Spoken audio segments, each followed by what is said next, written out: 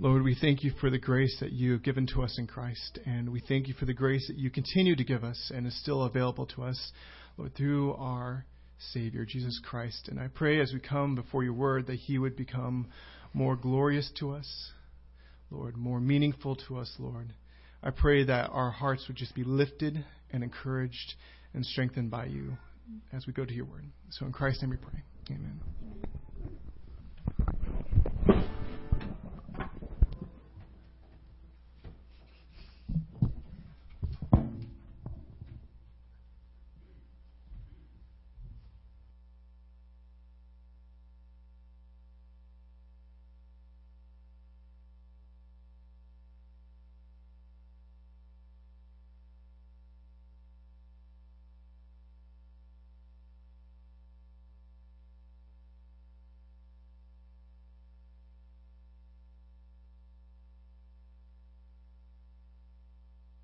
Honor and privilege to come to the Word today with you.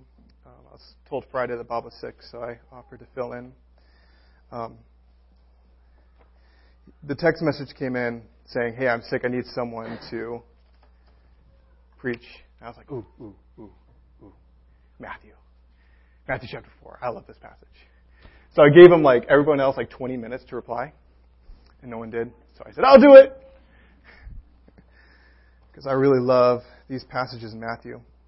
I'm really excited to preach them. So today we are in Matthew chapter 4. So if you turn your Bibles there.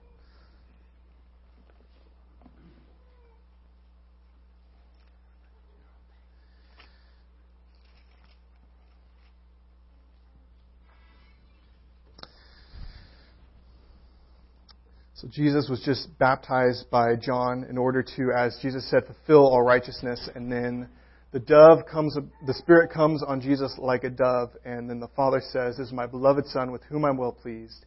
And we pick up in Matthew chapter 4, verse 1, which says, "And then Jesus was led up by the Spirit into the wilderness in order to be tempted by the devil. And after fasting 40 days and 40 nights, he was hungry. And the tempter came to him and said, 'If you are the Son of God, command these stones to become loaves of bread.' But Jesus answered, 'It is written, man shall not live by bread alone, but by every word that comes from the mouth of God.' Then the devil took him to the holy city and set him on the pinnacle of the temple and said to him, 'If you are the Son of God, throw yourself down, for it is written, he will command his angels concerning you. And on their hands they will bear you up, lest you strike your foot against the stone.' And Jesus said to him, 'Again, it is written, you shall not put the Lord your God to the test.' Again the devil took him to a very high mountain and showed him all the kingdoms of the world and their glory. And he said to him, 'All these I will give to you if you will fall down and worship me.' Then Jesus said to him, 'Begone, Satan, for it is written, you shall worship the Lord your God, and him only shall you serve.' Then the devil left him, and behold, angels came and were ministering to him." This is the word of God. So we've been studying the book of Matthew, and there's 4 Gospels, and each one has like their particular thing that they're trying to drive home about Christ. There's lots of things to say about Christ, but each one has like this picture that they're trying to show you. And a lot of it has to do with the audience to which they're writing initially, although it's for all of us today. Matthew was primarily concerned to prove that Jesus Christ was the promised Messiah that was promised throughout the whole Old Testament. And so he showed it through the lineage and genealogy in chapter 1, like, hey, this is Abraham's descendant, the promised one. Oh, this is David's descendant, the coming king. But it's one thing to say it. It's another thing to prove it. So now Matthew's going about and proving the point. Now, if Jesus is the Messiah, he is going to save his people. And what that's going to entail is that in all the ways that the people of God had failed in the past, Israel had failed, Jesus would come through and do what they did, but perfectly. So there's a prophecy from Isaiah 49, and I'll just read it to you, and hear this. So in Isaiah 49 it says, "And he said to me, you are my servant, Israel, in whom I will be glorified. But I said, I have labored in vain. I have spent my strength for nothing in vanity. Yet surely my right is with the Lord, and my recompense is with my God. And now the Lord says, He who formed me from the womb to be His servant, to bring Jacob back to Him, and that Israel might be gathered to Him, for I am honored in the eyes of the Lord, and my God has become my strength. And He says, It is too light a thing that you should be my servant to raise up the tribes of Jacob, and to bring back the preserved of Israel. I will make you as a light for the nations, that my salvation may reach to the end of the earth. So 2 things to note. First of all, the person was called Israel, but then He's going to save Israel. So, and He's talking to you, person, individual, are Israel. And you're going to save my people Israel and bring back my people Jacob. And so this is where we get the idea that Jesus, we call Him the true Israel. He does exactly Israel was supposed to do for them, and then He saves them. And the second thing to notice is, He turns around and says, and it's not enough that you should gather my people Israel. He says it's too light a thing. Too light a thing. And the word light is the opposite of glory. Glory in the Bible has this idea of weightiness and awe. He says it's not glorious enough that you should be my servant just to raise up Israel. No. This is going out to the nations. You will gather the nations. Now this is important because, I'm not a Jew. And I really appreciate salvation. Israel was in what's called a covenant relationship with God, and the closest thing that we have to covenant in our culture is marriage. We've bound each other to each other. And in these covenants were stipulations. They go something like this. If you're in the right relationship with the person, there are benefits. And if you break the covenant, there are curses. So if you do this, you get blessings. If you do this, you get curses. Now, Israel, again and again and again, kept breaking the covenant and kept kind of piling on curses upon themselves. God kind of stayed it off for a while, but eventually God says, okay, you know what? Contract over. You have broken all the covenant stipulations. You're going to be scattered. You cannot be my people anymore. You cannot receive the blessings that come from being in relationship with me. But I made a promise that I would bring you back. And so what He does is He sends Jesus to fulfill all the covenant blessings. So that when after Jesus does all this, after the cross, God says, you are my beloved Son. You are the one who have all the blessings. You deserve them all. And then Jesus says, now come to me and I will give them to you. You cannot earn covenant blessings. All you deserve is curses. So I'll take the curse and I'll give you the blessings. It's the best deal in the world. And not just for Israel, but for all people who would come to Him. Now, the reason why this is kind of important to understand going into this is that Matthew is kind of showing the Israelites that he's doing everything that they did, but better, without sin. So it starts with, let me just give you some of the parallels. The people of Israel was saved from the wrath of a king, Pharaoh. Jesus was saved from the wrath of a king, Herod. The people of Israel were delivered from Egypt. And then there's that passage in Hosea, out of Egypt I called my son. Jesus was called out of Egypt. Okay. The people of God, this one's a little bit weird, but I'll prove it. The people of God were baptized, Israel, when they went out, when they walked through the Red Sea. The only reason I know that is because that's what Paul says in 1 Corinthians 10. That when they walked through the Red Sea, they were baptized into Moses, which means that baptized in some sense has, identified with. Like you're being identified with Moses. And it says, so the people of Israel were baptized, and then Jesus is baptized. He identifies with His people. And now, just like Israel was sent in the wilderness to be tested to see what the quality of their heart was, so too Jesus is being sent now in this passage into the wilderness to see what is in His heart. He gets tempted and tried. Okay, so the Spirit has just come upon Jesus. And the first thing the Spirit has him do is drives him in the wilderness in order to be tempted. It's and then fasted for 40 days and 40 nights. So this is how Jesus starts His ministry. A planned confrontation with the devil at which He is physically his weakest. 40 days, 40 nights, no food, no water, and I doubt sleeping in the desert is peaceful and restful. And tired. So here they are in this great climactic, as it were, battle. And even when I was studying this, I'm trying to think to myself, okay, there is more teeth in this trial than I give credit for. I cannot feel the teeth and the pain and like the longing and the struggle that's in these temptations. I've asked God, please help me see this, and I think like I'm growing and seeing a little bit better. But because sometimes I read this, because even as a kid, it's like, oh, bread and stone. Oh man, that's okay. Jump off a cliff. Oh yeah. It's like in some ways, like I'm afraid of heights and jumping off heights. I fail to see how this is a temptation. But I'll try to show you like what the desires were that the devil is trying to pull out of Jesus. So it says he was led in the wilderness to be tempted, and he fasted 40 days, 40 nights, and as we might all understand, he was hungry. Okay, and then the tempter, Satan. Okay, he gets called the devil, Satan, and the tempter all in this passage. But he's characterized as, you want to know what this guy's all about? He tempts people. That's who he is. The tempter comes. And he said to him, if you are the Son of God, command these stones to become loaves of bread.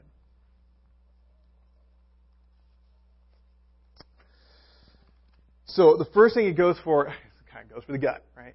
You're hungry. You're starving.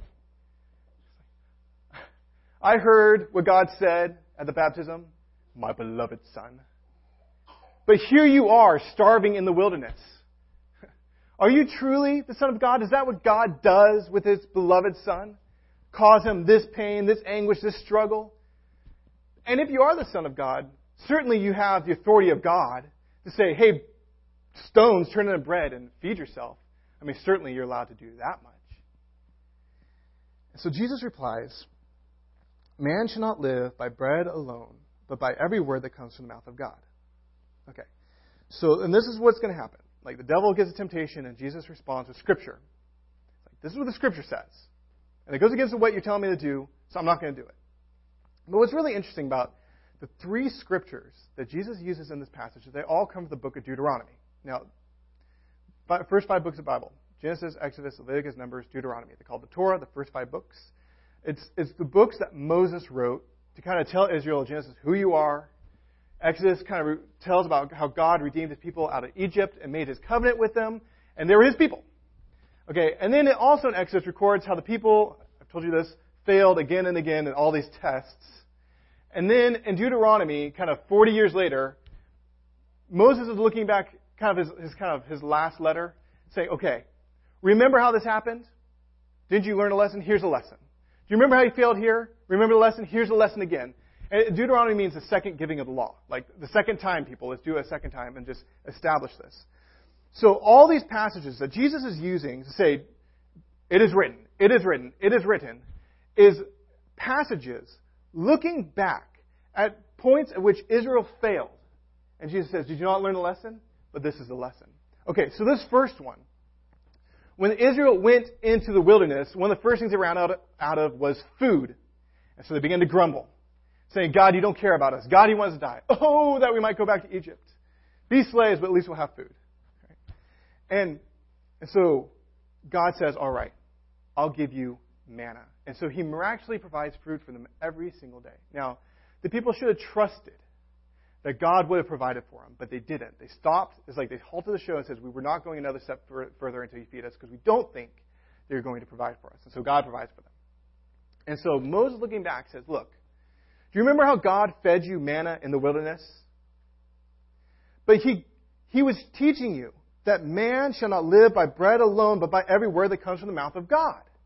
And He kept your sandals from wearing out. He kept your tunic from wearing out. How do you think you got through the desert if it wasn't by a miracle? I mean, could you imagine nations standing around side, like living next to rivers, and this nomadic group shows up and then disappears in the desert? And it shows up and disappears. Like, how are they doing that? There's nothing out there. But God miraculously provided for them again and again, showing them that life is more than bread, more than food. Remember when Jesus was speaking to a woman at the wells in John 4, and the disciples went in to go get some food, and then He starts evangelizing, witnessing to this woman that He is the Messiah, and the light bulb turns on, she gets it, she's saved, she runs, she gathers people, and they come up and they all recognize she's the Messiah. And it's this great moment when the Samaritans recognize Jesus as the Messiah who's going to be their Savior. And then the disciples come back and say, hey, Jesus, you hungry? He says, no, not really. He's like, did someone give him food? Did someone beat us to it? And Jesus says, no. I have food you don't know of. My food is to do the will of my Father. God is our ultimate provider. And given a choice between hunger and trusting and obeying God, trusting Him as our Father, we should trust Him. And Satan's challenge is that God doesn't love us, that God doesn't care about us. But despite the anguish that Jesus is going through in that moment, He knows that what God has in store, the reason why He should be doing this, is because there's things 1,000 times better than bread. 1,000 times. He says, this is eternal life. That you would know the only true God and Jesus Christ whom you have sent. Eternal life is not infinite years. No, it's quality of life. If you had infinite years and not God, you'd be bored by a year a million. There's nothing left. There's nothing interesting. I mean, we'd bore each other to death, we'd walk away, and that'd be it. But when you have God, who is the source of all delight and of all goodness, and everything else that we enjoy are just tributaries of gifts that He has given us. You have God, you have life. And so every little moment of anguish, grumbling stomachs, anything that God would call us to go into, even laying down our lives, is absolutely worth it. Absolutely worth it because we get God. So eternal life is to have fellowship with Him, to love Him, to worship Him, and serve Him. And it's our sin that breaks that relationship, so we don't have the joy and love and all the things that we tend to enjoy, that we want to have. Only found in God. It's our sin that breaks that. So Jesus says, I will not break that fellowship. I will not, for the sake of my hunger, turn these stones into bread. Jesus finds joy and satisfaction and love in obeying the will of His Father, despite all else. And so should we. So that is the first temptation. Actually, I should keep saying, Israel fails this, okay, and we do. Like, we choose things over God. We do it all the time. Like, oh, I should do my devotions. Oh, the news is on. Right? And you're so quick to exchange the glory of God for something little. Not like the news is bad, but when you're exchanging it, man. So temptation number 2. So it's like Jesus replies to Scripture, and the devil's like, oh, I know the Scripture too. So the devil takes his hand at using Scripture. So the devil took him to the holy city and set him on the pinnacle of the temple and said to him, if you are the Son of God, throw yourself down, for it is written, He will, and this is his quote, it comes from one of the Psalms, He will command His angels concerning you, and on their hands they will bear you up, lest you strike your foot against a stone. And Jesus said to him, again, it is written, you shall not put the Lord your God to the test. Okay. So I don't think Satan is simply offering Jesus a thrilling jump with, base jumpers. See those guys with those parachutes that go flying down? I would never do that. Like I said, heights are not temptation here for me. But I don't think it's just like, hey, jump and the angels will catch you. Wouldn't that be cool? It's bigger than this. Okay, it's much bigger than this. Location is everything. He took him to the temple and then said jump. Okay. There is a messianic prophecy that comes from Malachi 3:1. And let me read it to you. Behold, I send my messenger, and he will prepare the way for me. Ooh, we've already heard that just recently. John the Baptist. Oh yeah, he was a messenger to prepare the way. Okay. So then what's the next phrase? And the Lord whom you seek will suddenly come to His temple. So you have the messenger saying, I'm preparing the way of the Lord, I'm preparing the way of the Lord. Now, get this. If Jesus jumped and angels caught Him in the courtyard of the temple, wouldn't you think that's appearing suddenly in the temple? Man, everybody would get immediate. The Messiah, that's Him. Okay. Now, this is not God's plan. This is not the way the Messiah is going to be revealed to the people. Jesus has, this is the start of His ministry, 3 long, hard years of preaching in the backwoods, in Galilee, and up in these regions that are not, I guess Hicktown, right? That's what people in the city called it. He's going to be out there. And for the most part, people are going to reject him, mock him, scorn him, kind of show up for a while and then disappear after they get bored with him. And if he would show up in the temple in the capital of Jerusalem, oh, that would be something. And I was thinking about it. Do you know who would be really, really impressed? Really, really impressed with that? Sadducees, Pharisees, scribes, zealots, like all the people in power, all the religious people that are a thorn in Jesus' side day after day after day. Man, if he jumped into that temple, he'd have them on their side immediately.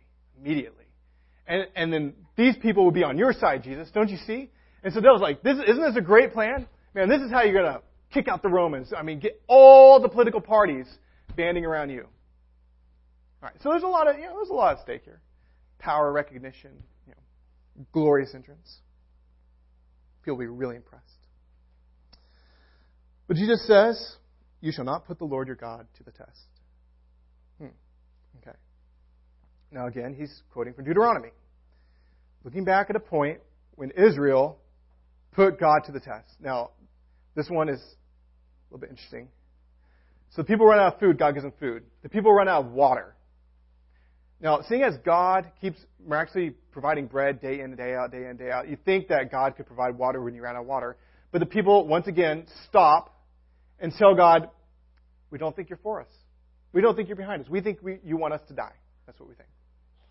And then in this particular instance, in Exodus 17, they actually bring legal charges to they bring like this, they're like plaintiffs in a court case saying, hey, we've got an issue, Moses.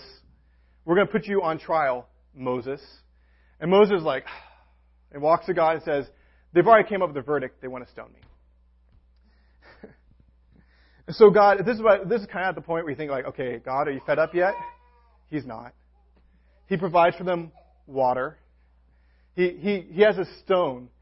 And he says, okay, Moses, take your staff. Moses the staff? The staff with which I struck all the plagues on Egypt. Yeah, that staff. And go to that rock and strike it.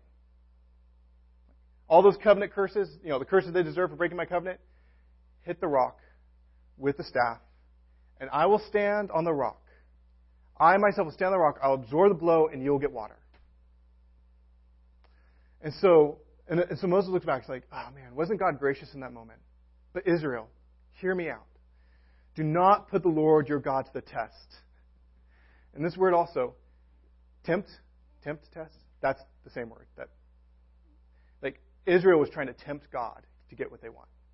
Armbar God. This is the third time they stop the show to complain. And every time they do it, they get what they want. Can you imagine, hey, this keeps working. Let's try it again. We know how to get God to give us what we want. We'll just say, God, we're not going to go another step further, and we want to go back to Egypt. Right? And Moses says, you are testing God. You're telling him that there's something wrong with him. You're trying to get him to give you something. And that's wrong. Now, push this forward to Jesus. Okay. God did not say, Jesus, jump off the pinnacle of the temple to get everybody's recognition. But if you jump, I don't think this is a hypothetical. If Jesus jumped, I'm pretty sure the angels would have come and kept him from falling. Because Jesus doesn't say, Jesus' response is, that wouldn't happen. I would hit the floor and I would die. That's not what Jesus says. He says, no. Because I'm not going to force God to do something that he does not want to do. But I am going to be obedient to my Father, and I understand what these 3 years are going to cost me, but for the sake of the plan, and for the sake of redeeming my people, I will do it. I will do it. Jesus will stick to God's plan. So it's ramping up here. 1, 2, third time's the punchline, right, in jokes. Something happens once, happens twice, third time. Okay, this is the big climax. The third temptation. Again, verse 8. The devil took him to a very high mountain and showed him the kingdoms of the world and all their glory. It's probably some type of vision or something. Just look at the glory of these nations. And the devil said to him, all these I will give to you. Small price. Just if you fall down and worship me. That's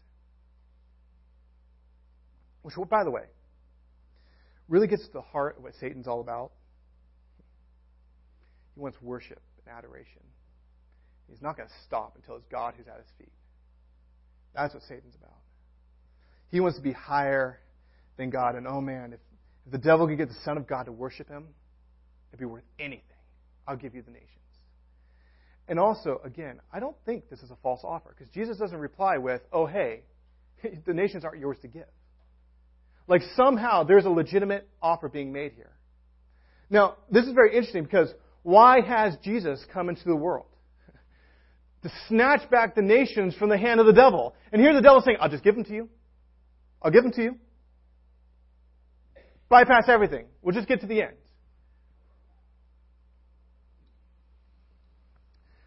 Think forward to the Great Commission. Matthew 28. Starts with, all authority has been given to me. Now go. Go to the nations. You might think, like, I was talking with my wife about this, like, and I was with her, like, what? Yeah, it doesn't make sense. Wait, Jesus is God. Doesn't God have the right over his own creation? And the answer is yes, he does. And so this probably has something to do with the fact that Jesus is both fully God and fully man. Fully God, God can say, I'm God, just give it to me. But fully man, I am the Messiah, the Spirit-powered Messiah, and I'm going to do everything that mankind has done wrong, and I'm going to be the premier one, the firstborn. The firstborn doesn't always mean like the first one born, like the greatest one in all creation. I will be that person. And so Jesus follows the plan of God. The way that Jesus is going to get back the nations, he's going to go to the cross. He's going to go to the cross. And he's going to take our sin on the cross and bear the penalty of sin on the cross. He is going to experience hell on the cross to get the nations back. And it's like the devil's offering him a bypass. Don't have to do that. So when Jesus is about to say no, Jesus is saying, I'm going to the cross. With all the pain and all the agony that will entail. I'm doing it. And I've kind of wondered, it's kind of hard to say, but I think this might be. Like if they made this great exchange, the devil says, I'll just give them to you. You get the nations, you get all the glory, Jesus. The difference would be, Jesus was not being struck by the devil on the cross. Jesus was being struck by God. He was bearing our wrath on the cross. If he didn't go to the cross, we wouldn't be freed from our sin. So it's like they'll say, don't worry about the people. You get the glory. You get the earth. You get all the recognition that comes therein.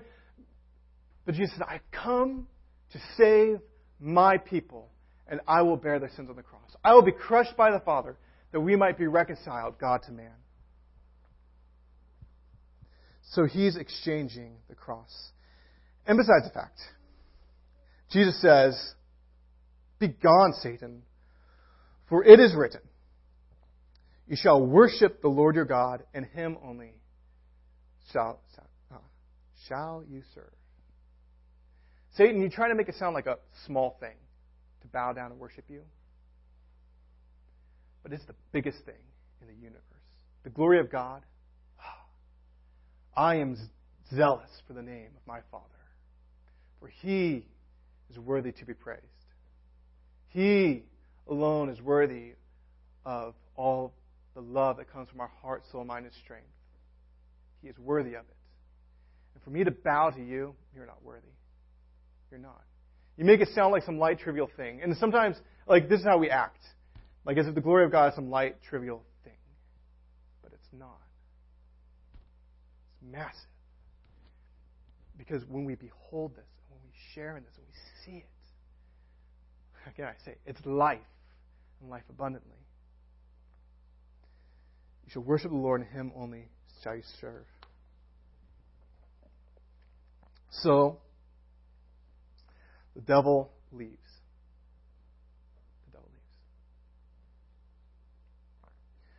As if to say, there's really nothing else he can really throw at Jesus at this point.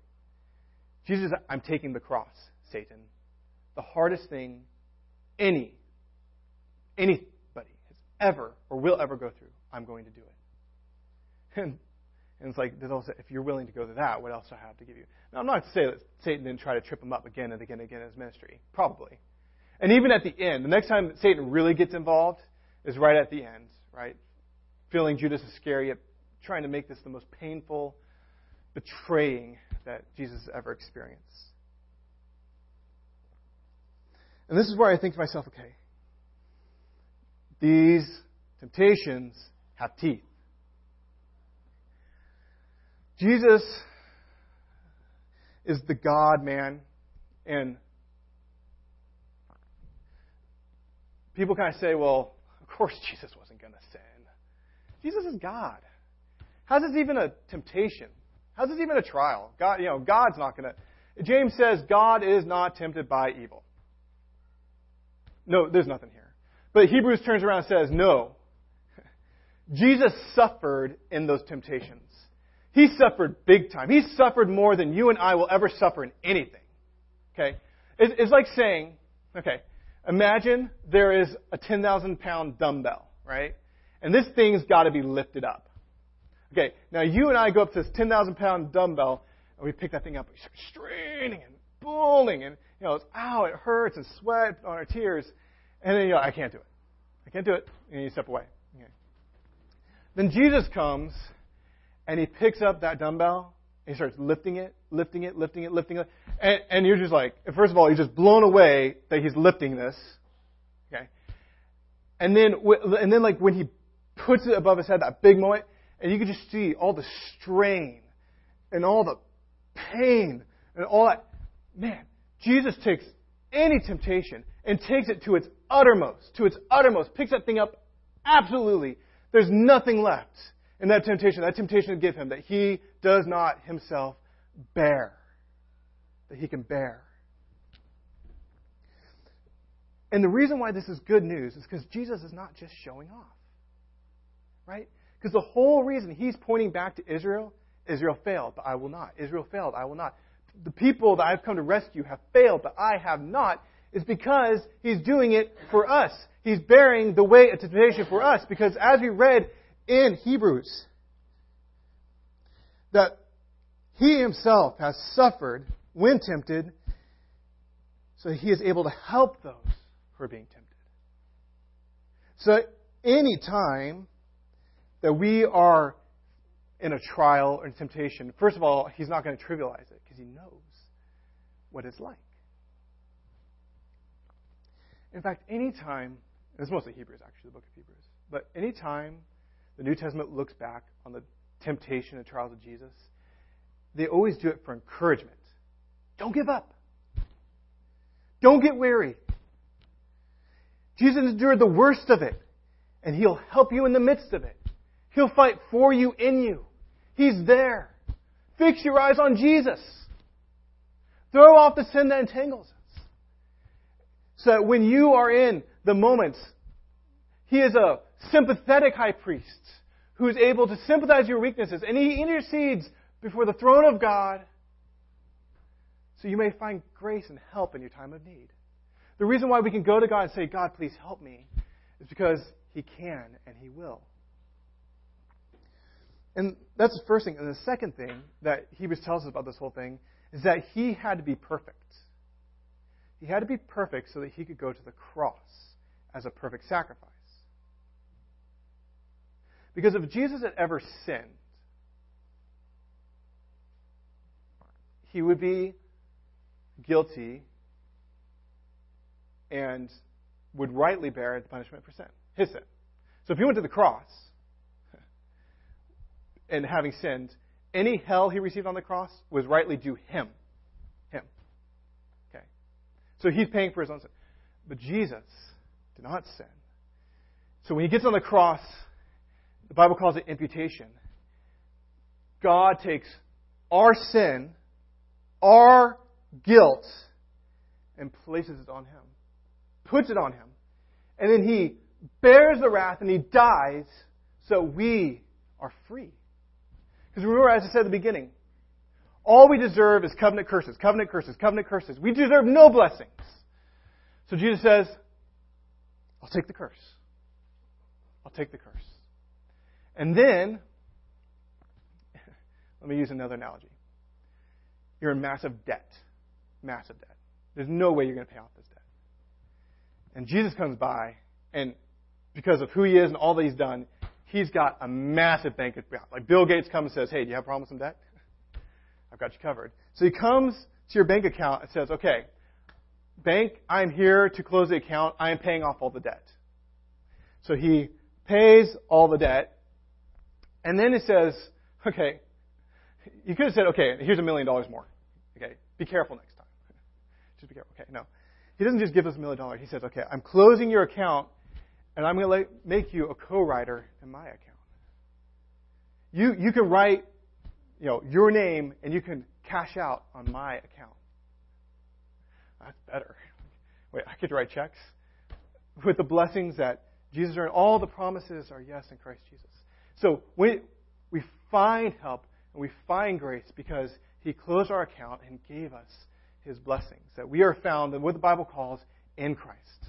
If you would put your faith in Christ, call him Lord, call him Savior. He is my Lord, he is my Savior, and he gives you the blessings of being in communion and fellowship with God. So, as we go to communion, what communion signifies? This is my body broken for you. This is my blood shed for you. Oh, man. We need this. Man, we need this so much. Day in, day out.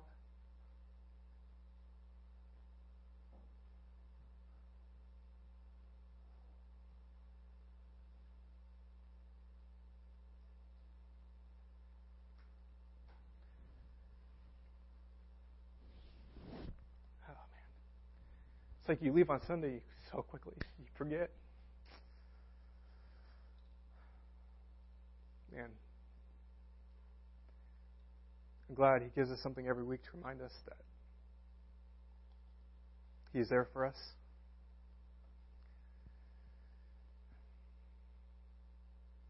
It's glorious. We haven't just received past tense grace. We receive grace. God's power working in us. And it's times like this when we reflect on Christ. We say, thank you. Help me. I need you. There's something happening. You're getting grace. Another dose. Another push. So it gets us through to the end. Just grace upon grace upon grace. So, as we come to communion, if the worship team would come forward and pass it out and hold the emblems, and we'll partake together.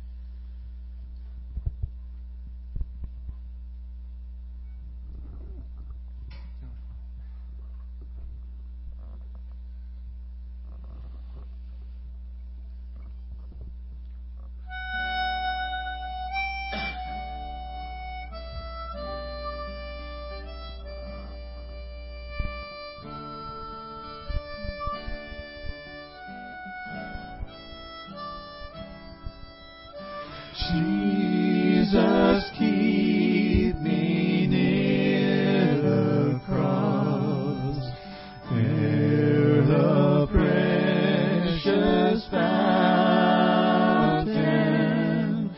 free to all the healing stream, flows from Calvary's mountain. In the cross,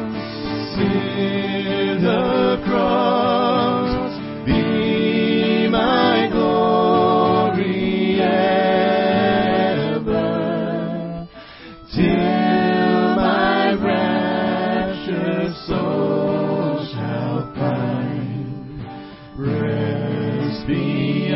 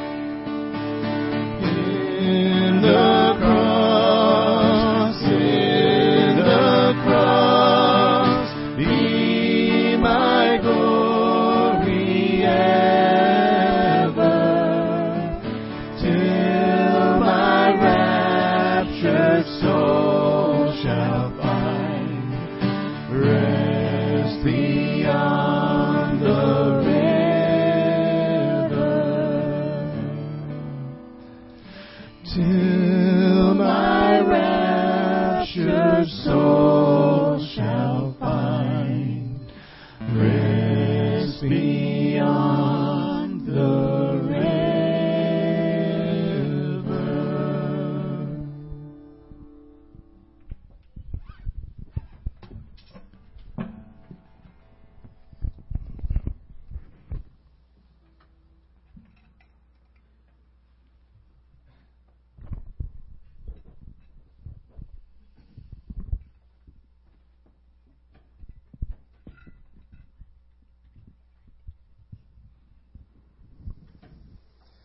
Therefore, since we are surrounded by so great a crowd of witnesses, let us lay aside every weight and sin which clings so closely.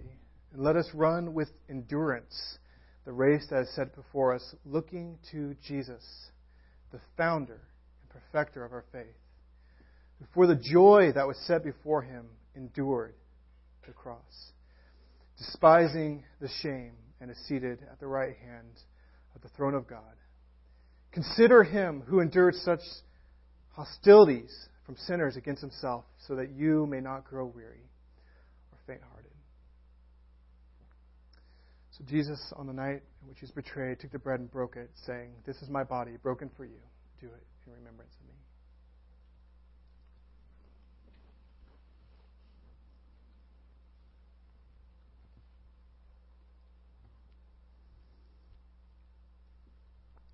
And likewise, he took the cup and blessed it, saying, "This is the blood of the new covenant." Oh man, we needed a new covenant. A big old start over, God. We need help. Yeah. This is the blood of the new covenant, shed for the forgiveness of sins. So drink this cup in remembrance of him.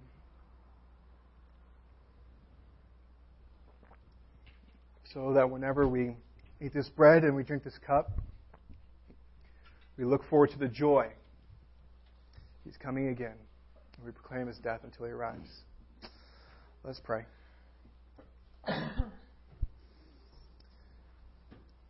Lord, we are so grateful that you came. Well, sometimes we are grateful you came. That's just the fickleness of our hearts, Lord. But you loved us all the same. Lord, you love us when we are unlovable. You strengthen us when we fail. Lord, even still just feeling that in many ways, I just don't understand the depth of the temptations that you went through for my sake. But you told me they were great, and I believe you. I believe you. I think when we get to heaven, we'll get it. When we see your glory and your majesty with unveiled faces, we'll get it. We'll see what's at stake. And we'll know that all the pain, all the suffering, it was worth it. To have you, to be in this relationship with you and all the blessings that come with it. And Lord, I'm afraid that there are maybe people just don't even get it, period. Don't see the glory, period. And sometimes I even wonder if that's just me. But God, we know that where your Spirit is, there is freedom. And so we ask that through this proclamation of the gospel, that something as strange as stuff as like covenants and blood and dying and temptations, things that seem so foreign to our 21st century, would suddenly just make a lot of sense. And your glory would make a lot of sense.